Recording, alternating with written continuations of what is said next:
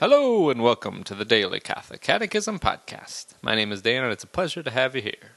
Today is November 9th and we will be reading paragraphs 2447 through 2454. And today is the feast of the dedication of the Lateran Basilica. And we are closing out the 7th commandment today, so we're in the section on love for the poor, and we'll close that out and start the in brief section on this commandment today. So we begin in the name of the Father, and of the Son, and of the Holy Spirit. Amen. The works of mercy are charitable actions by which we come to the aid of our neighbor in his spiritual and bodily necessities, instructing, advising, consoling, comforting are spiritual works of mercy, as are forgiving and bearing wrongs patiently. The corporal works of mercy consist especially in feeding the hungry, sheltering the homeless, clothing the naked, visiting the sick and imprisoned, and burying the dead.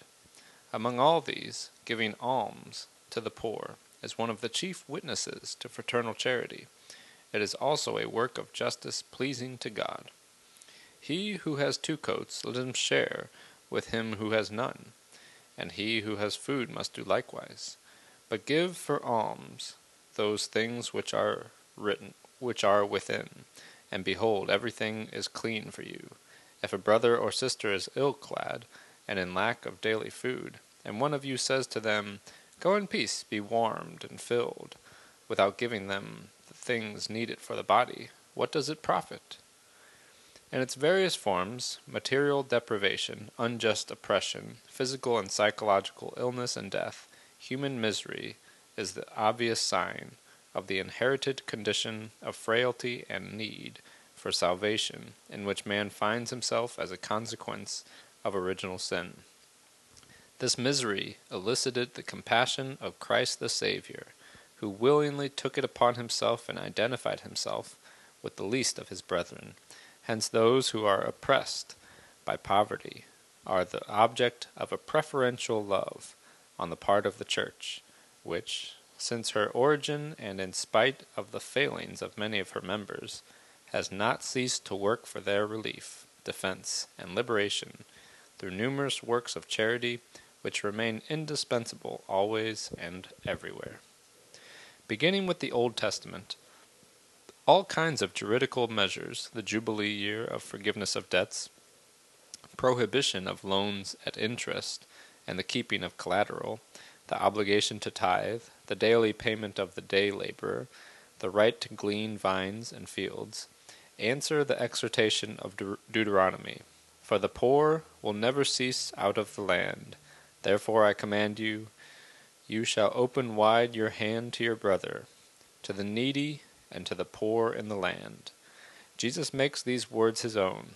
The poor you always have with you, but you do not always have me.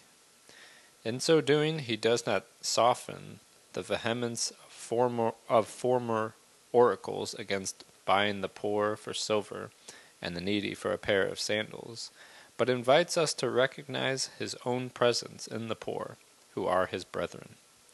When her mother reproached her for caring for the poor and the sick at home, St. Rose of Lima said to her, "When we serve the poor and the sick, we serve Jesus. We must not fail to help our neighbors, because in them we serve Jesus." In brief, you shall not steal. Neither thieves, nor the greedy, nor robbers will inherit the kingdom of God. The 7th commandment enjoins the practice of justice and charity in the administration of earthly goods and the fruits of men's labor. The goods of creation are destined for the entire human race. The right to private property does not abolish the universal destination of goods. The 7th commandment forbids theft.